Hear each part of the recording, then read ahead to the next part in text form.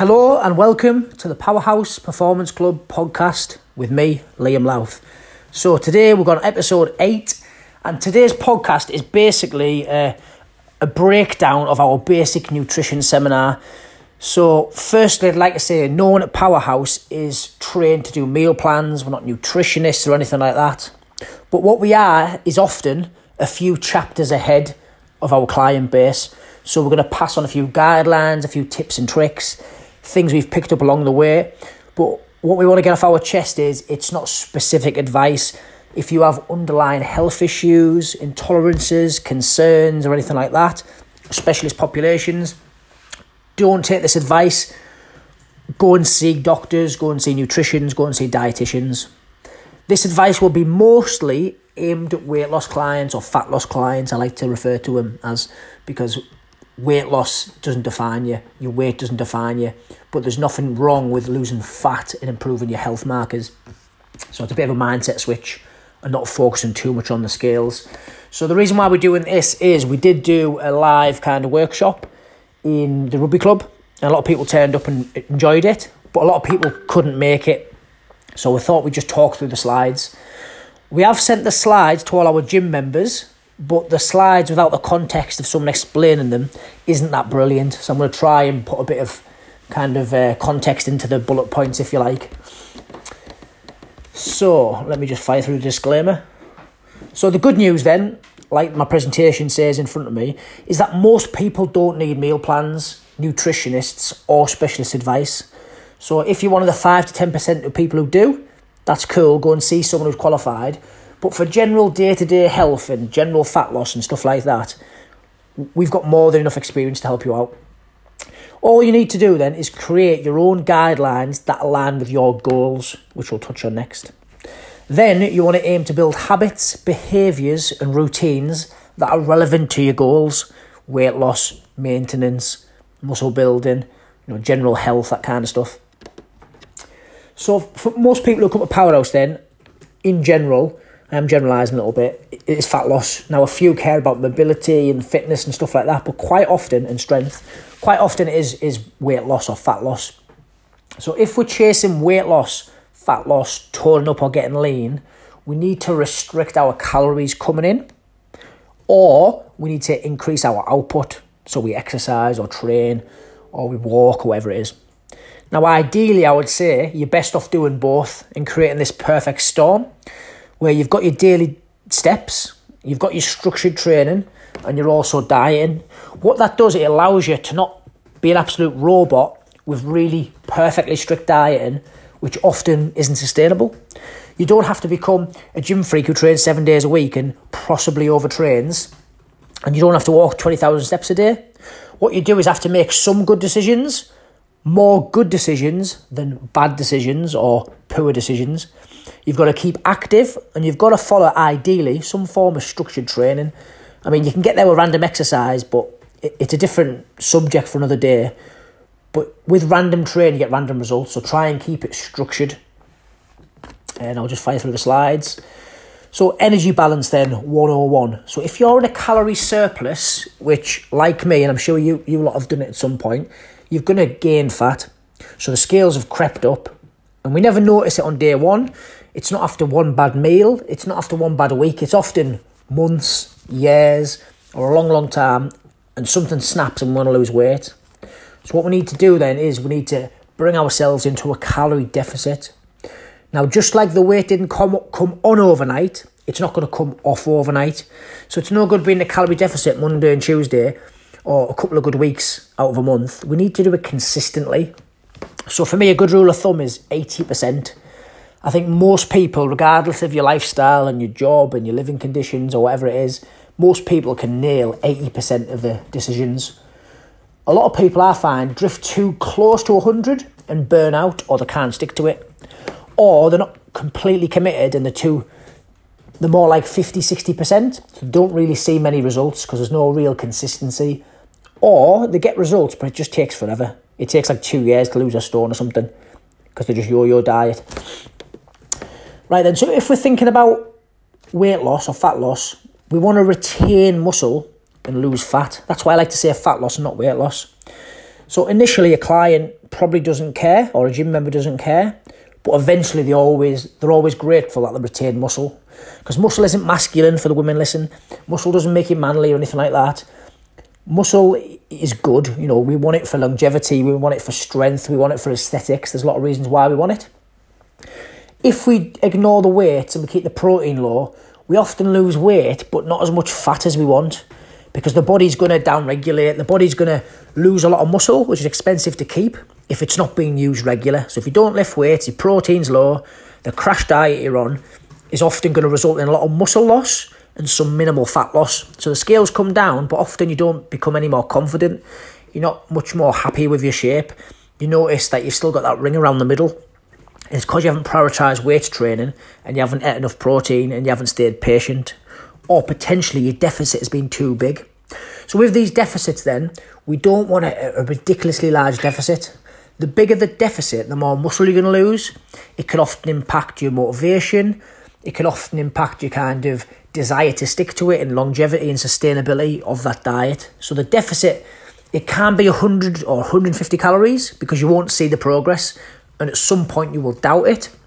So to me, it would need to be around 300 or 500 calories, and you could drift above that or below that as long as you understand and manage your expectations that it's going to take longer or it's going to be horrible in terms of requiring lots of willpower and determination. And then we've got maintenance. So not enough people talk about maintenance to me. So maintenance is seen as a period of time where you've lost loads of weight and you don't lose any more. So you stick on maintenance. And it's seen as this kind of period where you don't want to gain muscle, you don't want to lose any more weight. And it's almost a point where you've stalled. And I don't agree with that. So a lot of people, I think, would be better suited on a calorie maintenance. So let's just say I need 2,500 calories per day. If I just hover at that 2,500 calories, I won't gain a noticeable amount of weight, but I won't lose a noticeable amount of weight. But the thing is, I could drastically improve my body shape and my confidence and my strength and my fitness in that period, but the scales wouldn't change. So this is one of the reasons why we're not keen at Powerhouse and focusing too much on the scales. So if you're following a structured workout or training program, like our gym members do, and you're progressively overloading the muscle group and the movement patterns, your body will respond. And if your nutritional quality of your diet's pretty high and it's consistent, you will notice your figure changing. So you'll notice your waist gets smaller, maybe your biceps look better or your glutes look better or whatever muscle groups that you're training. Yet your weight doesn't change because muscle is denser than fat. With maintenance, progress will happen slower because you haven't got that calorie deficit to see noticeable fat loss changes week on week on week. And you haven't got the surplus to build loads of muscle overnight, which can't really be done anyway, but it's not really optimal to build loads of muscle on a maintenance. But you can still see changes. And those changes come without ramming food down your grid, or they come without starving yourself. You also often find you perform better because you have more energy. So someone's in quite a big calorie deficit, they often run out of energy towards the end of a session. They potentially might burn out if they're doing endurance events and stuff like that. So we perform better when we're in maintenance or a surplus. So this podcast is running through slides, but ultimately what I described on the day was how to go and work out your calories and stuff like that. So you need to decide whether your goals are a calorie deficit, a period of maintenance, or a calorie surplus. And there's plenty of calculators on there. Some of the calculators off the top of my head, good ones, are bodybuilding.com. And if you put in TDEE calculator, so that will give you your total daily energy requirements based on your activity levels, your age, height and weight and stuff like that. That's really good if you're very active, because if you use the other version, which I sometimes do use for office workers and stuff, the other version is your BMR, so your basal metabolic rate calculator. And if you type that in on Google, it'll come up. You put your age, height, weight in, and your BMR then is how many calories you need to exist in bed all day, literally. So if you sat in bed all day, strange situation, but it's seeming quite normal now with everything in the news. But if you did that without gaining weight and without losing weight, that is the basal amount of calories you need. So that's really good if you're an office worker, and it gives you a rough guideline. Now, if you're a postman or you come to loads of boot camps or sessions, that figure's going to be crazy low. And if you diet on that figure, your body will fight back in terms of cravings, mood swings, poor recovery, poor performance, things like that. So it's important you go too low. Now, the thing with the TDE calculator is you often end up eating back a lot of the calories. So if you think you're active, but really you're kind of lightly active, it might give you a few more calories. So what I'm trying to stress is, in a very long way, those two formulas are not perfect. So don't panic and think too much about it. Don't question it. Just get a number, whether it's 1,800 or 3,000, depending on your build and your size and your goal. But stick with it and look how you respond. So take progress pictures, check your weight, think about your recovery, think about how full you feel and stuff like that. Are you really relying on willpower, or are you hungry all the time? And then if you're struggling with cravings, you've probably gone too low. You know, if you can't get the food down you, or you notice you're gaining weight, you've obviously gone too high. So take control of it. Don't just rely on coaches or people on the internet to kind of support you and check on you. Like, track variables, have something quantifiable like your waist measurements or an old pair of jeans that fit you. Take progress pictures, front, side and back, and respond to the changes you see in your body or that you feel. And if you're not seeing weight loss changes, there's something going wrong with your calorie equation. So you're not counting, or you're not tracking, or you're not eyeballing your food correctly. So quickly, while I'm on that situation, you don't have to count calories to progress, but it just massively helps. The main reason that it helps is basically it creates an awareness of what you're eating, because the average person doesn't have an awareness. Once you've built that awareness, you might not be the kind of person who likes calorie counting.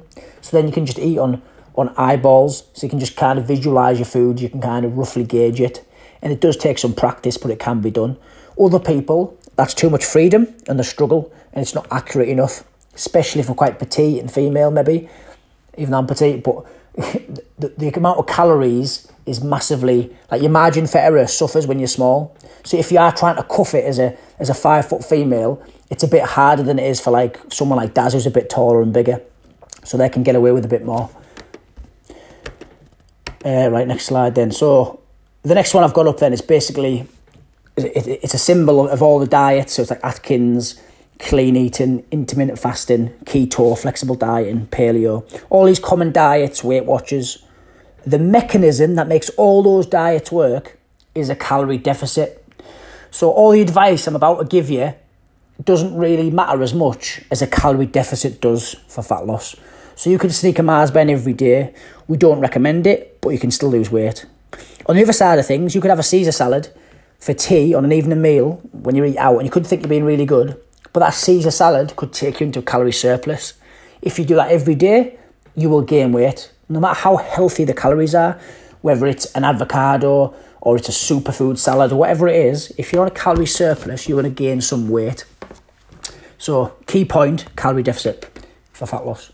Next thing I want to talk about is body composition. So the picture I've got up shows a female at 62k, and then a female again at 62k, but looking more athletic, more visible muscle, and visibly less fat.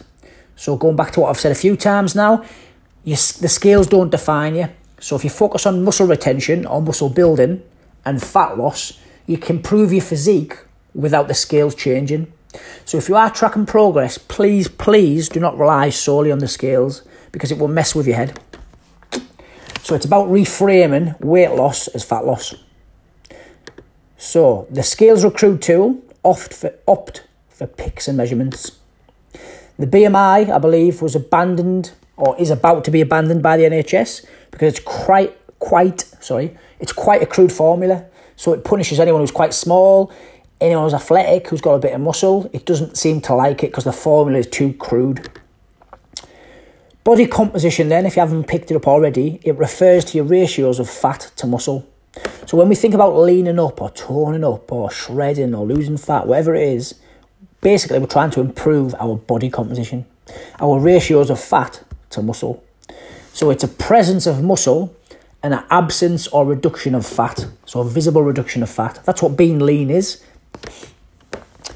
And then, as I've just said, lean, toned or muscular physiques may weigh more as muscle is more dense than fat. So the picture I've got up shows 62k lean, strong, and 62k not quite so lean and strong, but the exact same weight. So weight loss then is easy, is my next bullet point. And then sorry, but it is. Weight loss is really, really easy. drink less water, wear loads of hoodies to the gym, go to a sauna, eat smaller meals, and you will weigh less. But that's weight. So your weight is like your bone mass, it's whatever's in your stomach digestion, it's your water, it's your clothing in some cases. Whereas body fat requires a lot more patience. So body fat isn't impacted by the sauna, your sweatsuit, dehydration, salt. Fat loss is impacted by a consistent calorie deficit. So next thing then, why is protein important? So you've probably heard us all talk about protein, and we're quite big fans of a high protein diet. You can lose a lot of weight without eating a high protein diet, but I'll give you a few reasons why we think it helps. So protein contains 4 calories per gram. So that means it's efficient to eat protein as part of a weight loss diet, because that chicken breast or those eggs or the tofu, whatever it is, usually contains less calories than someone eating a meal consisting of bread, rice and potatoes, or like, especially when smothered in fats and stuff like that. Protein then is an essential macronutrient. So protein's perceived in the eyes of the general public as something for bodybuilders, something that's almost masculine, unless you're really into the gym. And it doesn't make you bulk up overnight, if you're wondering about that. It has a high thermic effect. So basically when we're eating this protein and we're digesting it, it's responsible for 20 to 35% of the calories just to digest it, compared to other foods like carbs and fats, which is 5 to 15%. So you're eating the protein or the chicken breast, it's got less calories per gram compared to fats, and by digesting it, your body's burning calories. Protein also is a big regulator of appetite and cravings, and it's highly satiating. So when you do eat 2 chicken breasts or 2 pieces of fish, often that will fill you up, versus 4 slices of toast or a massive portion of potatoes or rice often doesn't. So it's responsible for growth, repair and essential day-to-day functions.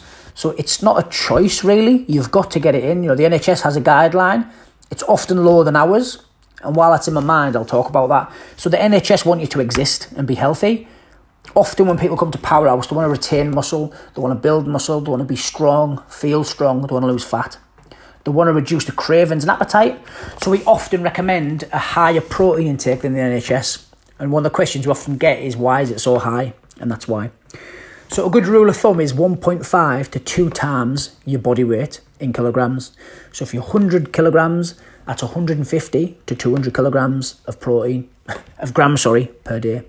If you're 50 kilograms, then we're aiming for 75 to 100 grams of protein per day. And then obviously, I'll leave it to you to work out what's in the middle, because maths is crap. I've got a few points up on my slide as well then. So protein intake then is especially important for women who are at a higher risk of osteoporosis after the menopause. Eating plenty of protein and staying active is a good way to help prevent that from happening. So really key points. Another one then, so people who eat protein tend to maintain bone mass better as they age and have a lower risk again of osteoporosis and fractures. So we do find a Powerhouse, we do have kind of, people who 30, 40, 50, our average age is a lot higher than commercial gyms. So those 2 points are pretty key reasons to eat protein. Next one then, fats. So the first statement of this presentation is fat doesn't make you fat. So fat is not the enemy. A calorie surplus is the enemy if we're trying to lose weight. So fat then is an essential part of a healthy, balanced diet. So you've got to get your fat in, whether it's from avocados, nuts, fish, whatever it is, oils, things like that. You've got to get them in. Fat is a source of essential fatty acids, which the body cannot make itself, hence why you need them. But here's the thing why fat makes you fat. 9 calories per gram. So people think fat makes you fat because it does contain more calories. So if you're eating burgers and bacon and cheese, doesn't mean those foods should be demonised, but it means if you're having them on the regular, you're more likely to be in a calorie surplus, so you're more likely to gain weight. So therefore those food groups are demonised. But we don't believe in demonising foods at Powerhouse. So if you want your bacon sarnie on a Saturday, it's cool, as long as you accept that you might not be in a deficit, or you accept that it's a one-off. So what you've also got to be aware of with fats is like small margins. So if it's got 9 calories per gram, like if I had 100 people and they all had a teaspoon of peanut butter, there would be a huge variance of the size on that spoon. So what you've got to be careful of is, yes, fats are good. Yes, you can eat fats and they're healthy. You've got to be careful about how much you have. Fats help the body absorb vitamin A, D and E, and these vitamins are fat soluble. Any fat not used by your body's cells or used to create energy is converted into body fat. So it's a survival mechanism. We eat foods. If we don't need to use the energy, we store it as fat for future kind of periods of exercise and movement. Likewise then, unused carbs and protein are also converted into body fat. Most people in the UK eat too much saturated fats. Men and women should not have more than 30 grams of saturated fat and 20 grams of unsaturated fat per day. And that's an NHS guideline. Some types of omega-3 and omega-6 fats cannot be made by the body and therefore are essential in small amounts in the diet. So if you can't create them, you've got to get them in, whether it's your fish oils or getting your salmon or other supplements. Monounsaturated fats help protect our hearts by maintaining levels of good HDL cholesterol while reducing levels of bad cholesterol. So what's important with your fat sources is to mix them up. Don't rely solely on coconut butter or meat. Try and mix them up. I mean, again, you might have your own dietary requirements for religious reasons, or maybe vegan or whatever it is, but mix up your sources just like you would mix up your protein sources and your vegetable sources. Don't become reliant on one. So a good example is olive oils, avocados, nuts, almonds, peanuts, things like that. Polyunsaturated fats then can help lower cholesterol. And there are 2 main types of polyunsaturated fats, which are omega-3s and omega-6s. And for some reason, my slides were in a slightly wrong order there. Next one then, carbs. So carbs are heavily demonized, a bit like fat. And they shouldn't be. They're not the enemy. But of all the macronutrients, carbs are the one you should consider lowering first. So carbs then consist of sugar, starch and fibre, and they're a key player in digestion. So simple carbs then, think of that as sugar and fruit versus complex carbs, which is your rice, your pasta, your bread and stuff like that. So carbs are very easy to overconsume and they're hyper-palatable when combined with fats. So what I always say is, when you've got a loaf of bread out and it's pre-sliced and you've got the jam out or the peanut butter out or even Marmite, if you're that way inclined, and your knife's in it, when you have that one slice, it's often very rewarding to the pathways of the brain, so it tastes nice is what I'm trying to say. So carbs and fats, we're programmed, if you like, or we evolved to find that appealing. So we often want to go back for more. And even if we know it's not good for us or we're trying to diet, we know it's pre-sliced. We know the jam's out and the knife's in it. So there's very little effort barriers to that food. So often it's very easy to have 2 slices of toast, 3 slices of toast. And it's not the end of the world if you do, but when you add the fats onto it, like the butter and stuff, the calorie count flies up. And that little extra slice that you have each day could be the one thing that stops you losing fat, because it could put you into a surplus. Right then, so carbohydrates are your body's preferred energy source, but they're not technically essential because the body can synthesize and create energy without carbs. So I just want to clarify that. So they're preferred. So if you keep topping yourself up with carbs, your body's going to be very efficient at using carbs as a fuel source, and your metabolic flexibility might not be that good. So your metabolic flexibility is your body's ability to use fat as a fuel source. So this is why cutting carbs out can help. Not completely, not crazy low, but you might skip them for breakfast, or you might skip them for lunch, or you might have smaller portions, and it can just help a little bit. Right, so carbs shouldn't be demonized, but they can be reduced significantly.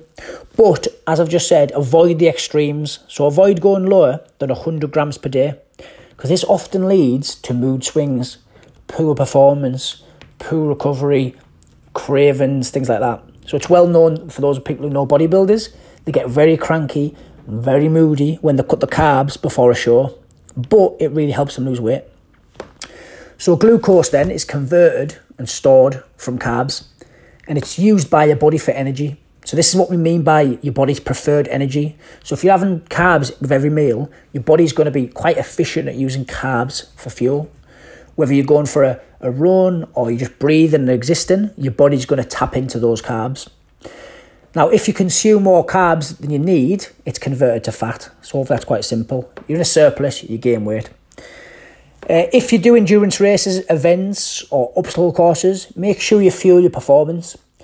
So you might get away with a 45-minute class or an hour class or a long walk, but you shouldn't be doing a long endurance event with no carbs, because you're probably going to really, really struggle because you haven't got your body's preferred energy source. So your body's got to break down fat and use it, and it's time consuming, it's not very efficient when you're performing at a high level for long periods of time. So if you do anything that's quite intense, you want to be refueling and pre-fueling with carbs. Right, next one. So fruits and vegetables then. So fruits and vegetables contain calories too. So often when people don't want to count calories, they just think, oh, I'll focus on eating healthy. So I'll have a full tin of sweet corn. I'll have like 6 parsnips because it's a vegetable. I'll have loads of tomatoes, beetroot, stuff like that.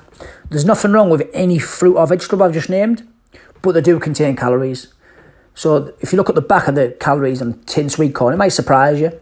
Again, these little things could take us over that maintenance into that calorie surplus. So I'm not saying don't eat sweet corn or carrots or anything, but just understand they do contain calories. So again, if you're a 5-foot female, you might have to pay a lot of attention to that. Maybe if you're a 6-foot rugby player, you maybe don't have to. So fruit contains fructose, which is like a simple carb. So it's good for energy and stuff like that. The next tip then is pack your plate with greens, ideally leafy. So my last point was saying fruit and vegetable contains calories.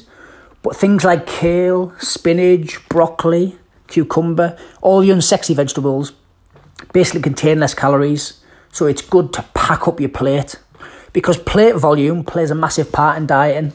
If your plate contains hardly nothing, psychologically that diet is hard to stick to in the long term. Your stomach volume has a lot of space basically, so the signal to your brain to stop eating and calm down and let's call it a day doesn't really happen because you've got such a small volume of food in your stomach.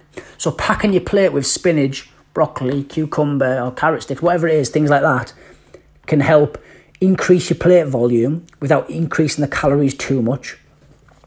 Vitamins and supplements then, again, I'm not a dietitian, I'm not a nutritionist, but in our opinion, they can help fill some of the gaps in your diet, but you should always aim for real food personally. I'm not sure how good the source is, but I once heard when you take the vitamins and supplements, just because it says it contains 200% or 100% of vitamin X or whatever it is, doesn't mean it's all absorbed in pill form. So I'm always aiming for a wide variety of fruit and veg, and I take a multivitamin and a few other vitamins on top to fill in any potential gaps, but I'm not reliant on the pills. Fruit isn't bad then, it can be sometimes demonised, but avoid 12 fruit smoothies. So I've had a few clients, fruit is marketed as healthy, so they go, right, I'll put some blueberries in, some strawberries, a banana, some milk, some protein. And I was like, how many calories are in that shake? So yes, it's all healthy, nutritious foods, but the calorie count is crazy high. So there's nothing wrong with smoothies, nothing wrong with fruit, but calories still count. Fruit is a handy snack between meals. It's good for sugar cravings and it contains fibre. Big tip with fruit and vegetables, avoid coating them in fats, sauces like butter and stuff like that. Just like I said with carbs basically, because you combine in different fruit sources, it's hyper palatable and makes them very easy to overconsume.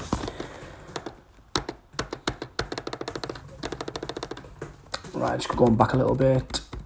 This might be a long podcast, by the way. What are you doing? That press line. How fat leaves the body? Yes, you can. So how fat leaves the body then? So again, just diverting from the diet a little bit, just to talk about fat loss. So most fat loss occurs as CO2 or carbon dioxide leaving the body through exhalation. 84% of the fat leaves that way. So this is why lower intensity activities or cardio can be really great for burning fat, because when you're sprinting flat out, you aren't necessarily tapping into fat stores as much as you think, but you are making yourselves tired, and it does come an extra injury risk. So no one exercise is amazing, but often the lower intensity stuff can be great. So weights training, walking, light cycling, like jogging, things like that. Small amounts of fat leave through when you go to the toilet, basically, for 16%. Fat doesn't turn into muscle. That is a myth. I wish it did. Fat oxidization doesn't necessarily mean you're mobilizing fat cells. So, in fact, I got that wrong. Sorry, fat mobilization doesn't necessarily mean you're burning fat. So, burning fat then is oxidization. When you're doing sprints on a treadmill or, like HIIT on a row machine, you're mobilizing fat cells, so your body's kind of getting them ready for prolonged activity. But the trouble is, you often do that then stop, which is not a bad thing. But what you've done is you've mobilised the fat cells, you've got them ready, you've potentially burned some off, but you haven't burnt them all off. So, I don't want to get too sciencey, but a good point is after you finish it or the end of a workout cardio, you could go for a light walk, a light cycle, a light jog, cross-train, a Stairmaster, depending on where you work out. And what you can do is you can elongate the fat burning process, you can ramp things up. By default, you can push your eating windows back, and your body will be more likely to tap into fat stores. So it's a real good tip if you want to get a bit more out of your sessions, is to put a little bit of time for a walk afterwards in. If you don't do that, sometimes I question whether I put this tip in, because if I do, sometimes people think, oh my God, all the fat cells come back unless you walk. But there's something, if I can pronounce it, re-eristification. So basically, if the fat cells that are mobilised, they're satelliting, ready to be used as energy. If you just stop dead and go home and chill out and sit on the settee, some of those fat cells like settle elsewhere rather than being oxidised because your heart rate's lowered and you stopped working out. So those fat cells that were previously ready to deploy have just kind of sat still. So don't think like it's a big clump of fat just stops and sticks where it's satellited. Think of these as tiny, minuscule cells. So next thing I want to talk about, which is really, really important, it comes up a lot of boot camp, is fat loss theory of the whoosh effect. So the whoosh effect is a theory, but it's widely recognised and accepted. So basically, if you think of a fat cell, I normally have a prop when I do this, as a kind of a bottle that's full. So I have a full bottle of Evian water, let's just say, and the water within that is the fat. So if I'm at a session and I'm in a calorie deficit and I'm working hard, I'm burning off the fat. So I drink half that Evian water, so the bottle's half full. But I still have an Evian water bottle, which is representing the fat cell. So I still have a fat cell. If I drink the rest of that water or burn off the fat, I still have a fat cell. I still hold a water bottle in my hand. So what I'm trying to say is that the theory is the body stores water within empty fat cells to protect the structural integrity. So basically, if I squeeze my empty water bottle, I can crush it. So it's not got good integrity structurally. So if I stored water back in it, it would be strong. So the theory is when you're in a calorie deficit and you know you're doing well, and you turn up to your sessions and your day-to-day steps are up, and you're doing all the right things and you're sleeping right, and you're wondering, Liam, why can't I lose weight? Or you're telling Daz that the scales haven't changed, or you're moaning to Josh that it's just not happening, or it's your genetics, or whatever it is. If you stick with it and you're definitely in a deficit, what will eventually happen is when there's no more fat deposited and you've stuck to your deficit, the water leaves the cell entirely and fat loss occurs. This is often why people who lose weight overnight on shake diets and crash diets and crazy intense workouts, they'll lose fat quite quick, but they often gain them back. Because even though they've lost the fat, they have the storage capacity ready. So the second they go back to the normal diet, the body rams all the fat into those fat cells if they're in a surplus. So it's important we take a long-term sustainable approach to fat loss. And it's important we track things other than the scales. Because if you hold water within your empty fat cells, or partially empty fat cells, the scales don't change, but you have lost fat. So we might give you a compliment, other members might compliment you, and you start thinking that we're just being nice, when reality is your waist shrinking. So that's the whoosh effect. The whoosh effect then is, I'm not losing weight, and then the swoosh drops off a cliff, and you're like, Jesus, I've lost a stone. Well, not a stone, sorry. You've lost a K or half a K. Now, you didn't lose that in a night or a week. What you did do was lose some of the water that's held in the fat cells. So it's water retention. Right, so the key point then, if that didn't bore you, is don't get frustrated when the scales don't change. If you know you're doing everything right, stay patient. Use other methods to track progress. like an old pair of jeans, measurements, pictures, or sets and reps. If you're getting stronger every week and you turn up with 3 sessions a week, plus some boot camps, and you weren't doing that last month, you're almost definitely losing weight because you're doing something you weren't doing last month. You're doing it very consistently and you're getting stronger. So your physique will be changing. Next one then, food is fuel. So I want to talk about pre-training. So a rough guideline, aim to eat 90 to 120 minutes before the session to minimise blood shunting to the digestive system. So when we eat something, especially like big carby meals, or your spaghettis and your roast and stuff like that, the body has to digest it and do something with it. So all the attention and blood rushes to your digestive system. So if you turn up to boot camp and you've just eaten, you're basically asking your body to digest food and perform. And it's quite tricky because it's stuck in the rest and digest phase and it's stuck in the fight or flight stage, which is exercise. So you're never really great at both. So you're essentially asking your body to multitask.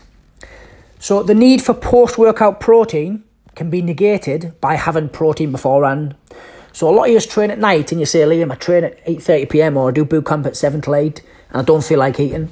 So if you have a protein shake or a protein-based meal beforehand, that can negate some of the need to eat protein afterwards. Now, if you don't do the protein before or after, you'll be breaking down quite a lot of muscle tissue and you won't be able to repair it because you won't have the amino acids. So protein contains amino acids, whether it's eggs, tofu, soy, protein shakes, yogurt, they contain amino acids. These amino acids are referred to as the building blocks of life, so they're kind of important. If you're doing long bouts of cardio on a low protein diet, you will lose lots of muscle mass and you may struggle to recover. You may develop imbalances and issues and injuries because of that low protein diet. So it's not just for bodybuilders. Last night's stored carbs then will more than likely be enough if you can't stomach food in the morning. So if you're doing our 6 a.m. Gym members classes, then we're often like, oh, what do I eat, Liam? What shall I have? And normally I say have a banana or have a shake, something you can digest easily without the body requiring a lot of energy to digest it, like the first point. But you've probably got enough energy in the carbohydrates that you stored from last night. So the rice that you had from 8 p.m. last night will be stored and readily available to use the next day, unless you're in a really big deficit and you wake up hungry, which in that case I would recommend eating a banana or a shake.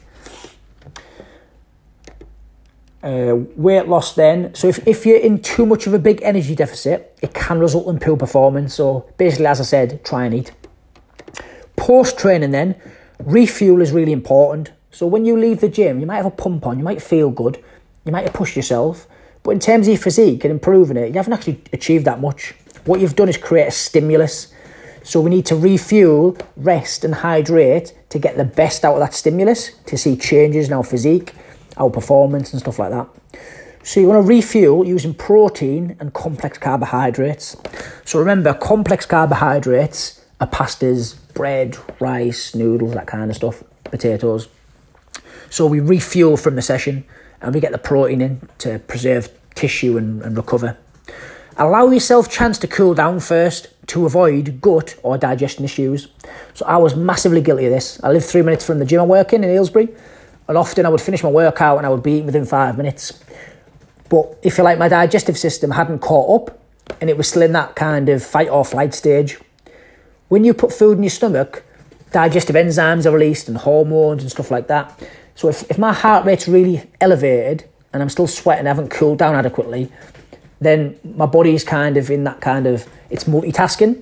So I might get gut issues, digestion issues, absorption issues, because I didn't allow myself to cool down. So try and bring your heart rate down, try and relax, get a shower, walk, prepare a meal, rather than just wolfing down food. Really good tip, that.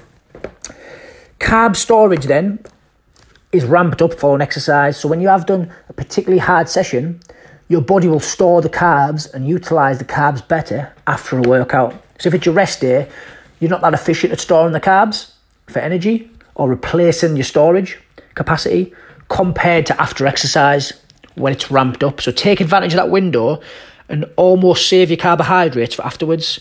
So if you're training in the evenings, it's a really good time to have a nice big portion of pasta or rice or whatever it is you like to eat. If you train late at night then and you can't stomach food, which is quite common, opt for a shake. I think I've kind of said that, but the points come up on the screen, so apologies. Intra-training then, so if you're doing endurance events, you might want to start taking gels, bananas, sugary sweets and gummies and things like that. To be honest, most people don't need to think about that unless you do endurance events or obstacle course race events like Spartan Race, which some people do, I know, from Powerhouse.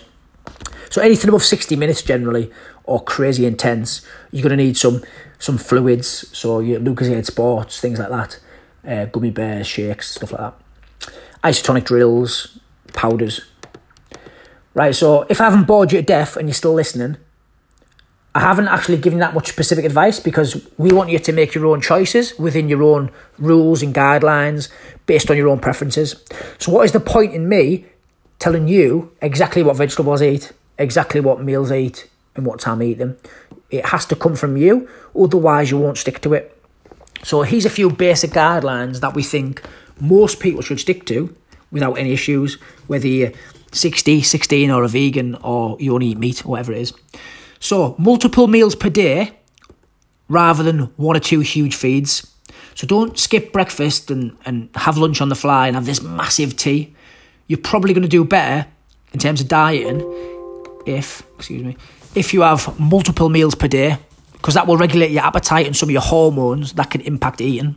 So the longer you go without eating, the more your hormones kind of subconsciously make you want to eat more. So when you're presented with a food choice at night, you often want second portions and desserts because you starve yourself all day because you couldn't be bothered to make breakfast or you didn't have time to grab lunch. Protein with every meal in capital letters. So a lot of people think I'll have cereal for breakfast, I'll have a salad for lunch, and there's no real kind of protein source. So even if you have a big whole chicken for an evening meal, you're still not done brilliant. So protein is best split up into regular feedings because it improves your muscle protein synthesis, effectively just how your body utilises protein for repair and growth of new tissue. So you want to space it out so there's regular feedings rather than starve yourself of protein and have it for tea. So we've got to have eggs in the morning or a shake in the morning or mackerel, whatever it is. You've got to get some in. Aim for a wide variety of protein, fruit and vegetable sources. So as I said earlier, don't just eat cabbage, don't just eat carrots or apples, mix up your sources. So different proteins, or different protein sources, contain different amino acids. Different vegetables and different fruits contain different nutrients and minerals. A good clue is the colour. So the things that are in green leafy vegetables, like kale and spinach, are often completely different to things like carrots and potatoes and onions. So the colours are kind of a rough gauge of what's in them. So what I'm trying to say is mix up your colours. The next guideline then is to aim for minimally processed single ingredient foods as much as possible. So have rice, have a banana, rather than buying like pastries and pies and ready meals and stuff like that. So single ingredient foods. Have water with every single meal. This is such a basic concept and most people miss it. So they wake up, they have a coffee, they rush to work, they have a few sips of water, they forget to bring the water bottle to the gym, and they're severely dehydrated, and it affects moods and all sorts and cravings and stuff like that. So start the day with a glass, finish the day with a glass before bed, and have water with every single meal. If we're trying to get stronger or fitter or lose weight, you've got to get that most basic thing right first. Next one then, avoid going too low on carbs or fats. So rough guidelines, don't go less than 100 grams of carbs because your body will fight back, your brain will fight back in terms of mood and all sorts of things. With your fats, avoid going less than 50. These are not set guidelines, as I've said. We're not nutritionists, we're not dietitians. It's just things that have worked for us in the past and they've worked for clients of ours and members. So carbs not the enemy, fats not the enemy. Ideally, you're probably going to pick a little bit of both and reduce both. But don't just think fats are evil or carbs are evil. Although you are going to have your preference. So most people prefer fats or they prefer carbs. So if you do prefer carbs, cut your fats down a bit. If you prefer fats, cut your carbs down a bit. But just don't be extreme. Next one then, have fruit or veg with every meal in capital letters. So every meal, don't just have a chicken breast and rice. Have some green vegetables with it. Don't just have your spaghetti bolognese. Have some vegetables with it, some mushrooms, some onions, whatever it is, because it packs your meal out so you don't feel like you're dieting. It has some stomach volume for your food, and it's just satiating, and you get your vitamins and minerals. So don't just rely on thinking protein, and ignoring your vegetables. And then what we've got next. Just waiting for the slides to catch up. So the take-home points then, if you haven't picked them up and you haven't got a pen, I haven't bored you to death. The key point is fat doesn't make you fat. It's really crucial that you know that. Balance, as always, is key. We do not care a powerhouse if you're a drinker, if you get a pizza on the weekend, whatever it is. We just care if you've got a goal, do 80% of your decisions match your ambition. So if you want to lose weight, you want to gain muscle, you want to get fit, you need to be doing 70-80% of those decisions need to match that goal. So you can't have a pizza every day, but you shouldn't demonise one pizza. You shouldn't demonise a glass of wine on the weekend. It's totally up to you, and it isn't up to us to make you feel guilty. Carbs are not the enemy, which I just touched on. Extreme diets, then, are largely unsustainable. So your friend might have done Weight Watchers or the Cambridge diet or 1,000-calorie deficit, whatever it is.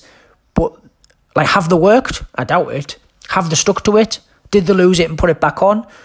Did the personality suffer in terms of moods and how they react to people emotionally and stuff? Find what works for you. This is key. So if one thing I take from this is find what works for you, whether it's the calories you count, whether you eyeball your foods, whether you aim for balance, whatever it is. Just find what works for you and stop looking for the secret diet, because it doesn't exist. It's just someone else's guidelines, someone else's rules, someone else's habits. Stay patient. It will not happen overnight, regardless of what your goal is. And that's it. So, as I mentioned about, you don't have to count calories, but one good tip, if you don't want to, is to eyeball your food. So if you think of an open hand, I could fit a nice lump of steak on that. I could fit a big portion of eggs, some fish, tofu, whatever it is. Think of an open hand as being your limit of the amount of protein you can have. Think of the fat as like a tablespoon. Think of the carbohydrates as a closed hand. So you don't have to necessarily put the potatoes in your hand, but think how many potatoes could fit in my hand. It might be 5, it might be one big one like a jacket. And then with your green vegetables, think unlimited, because they're low calorie. With your sweet corns and your onions and your peppers and your parsnips and stuff like that, think of a sprinkle of colour. So think of it as stopping your meals being bland, but don't base your meals all on sweet corn and stuff like that, because the calories add up. So counting calories will get you there quicker, and it's not something you have to do forever, but it massively does help. It creates an awareness. Some people will build a habit and absolutely love it. Some people won't even last a week because it'll just bore them to death. It'll take the fun out of eating. But a lot of those same people will check the finances before booking a holiday. They'll check the bank every day.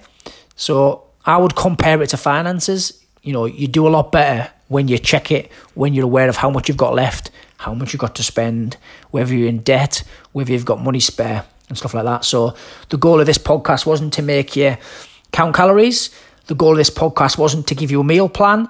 It was just hopefully to not bore you to death, which I might have done, and mainly to give our members context to the slides I sent, because they appreciate some bullet points isn't the best help in the world.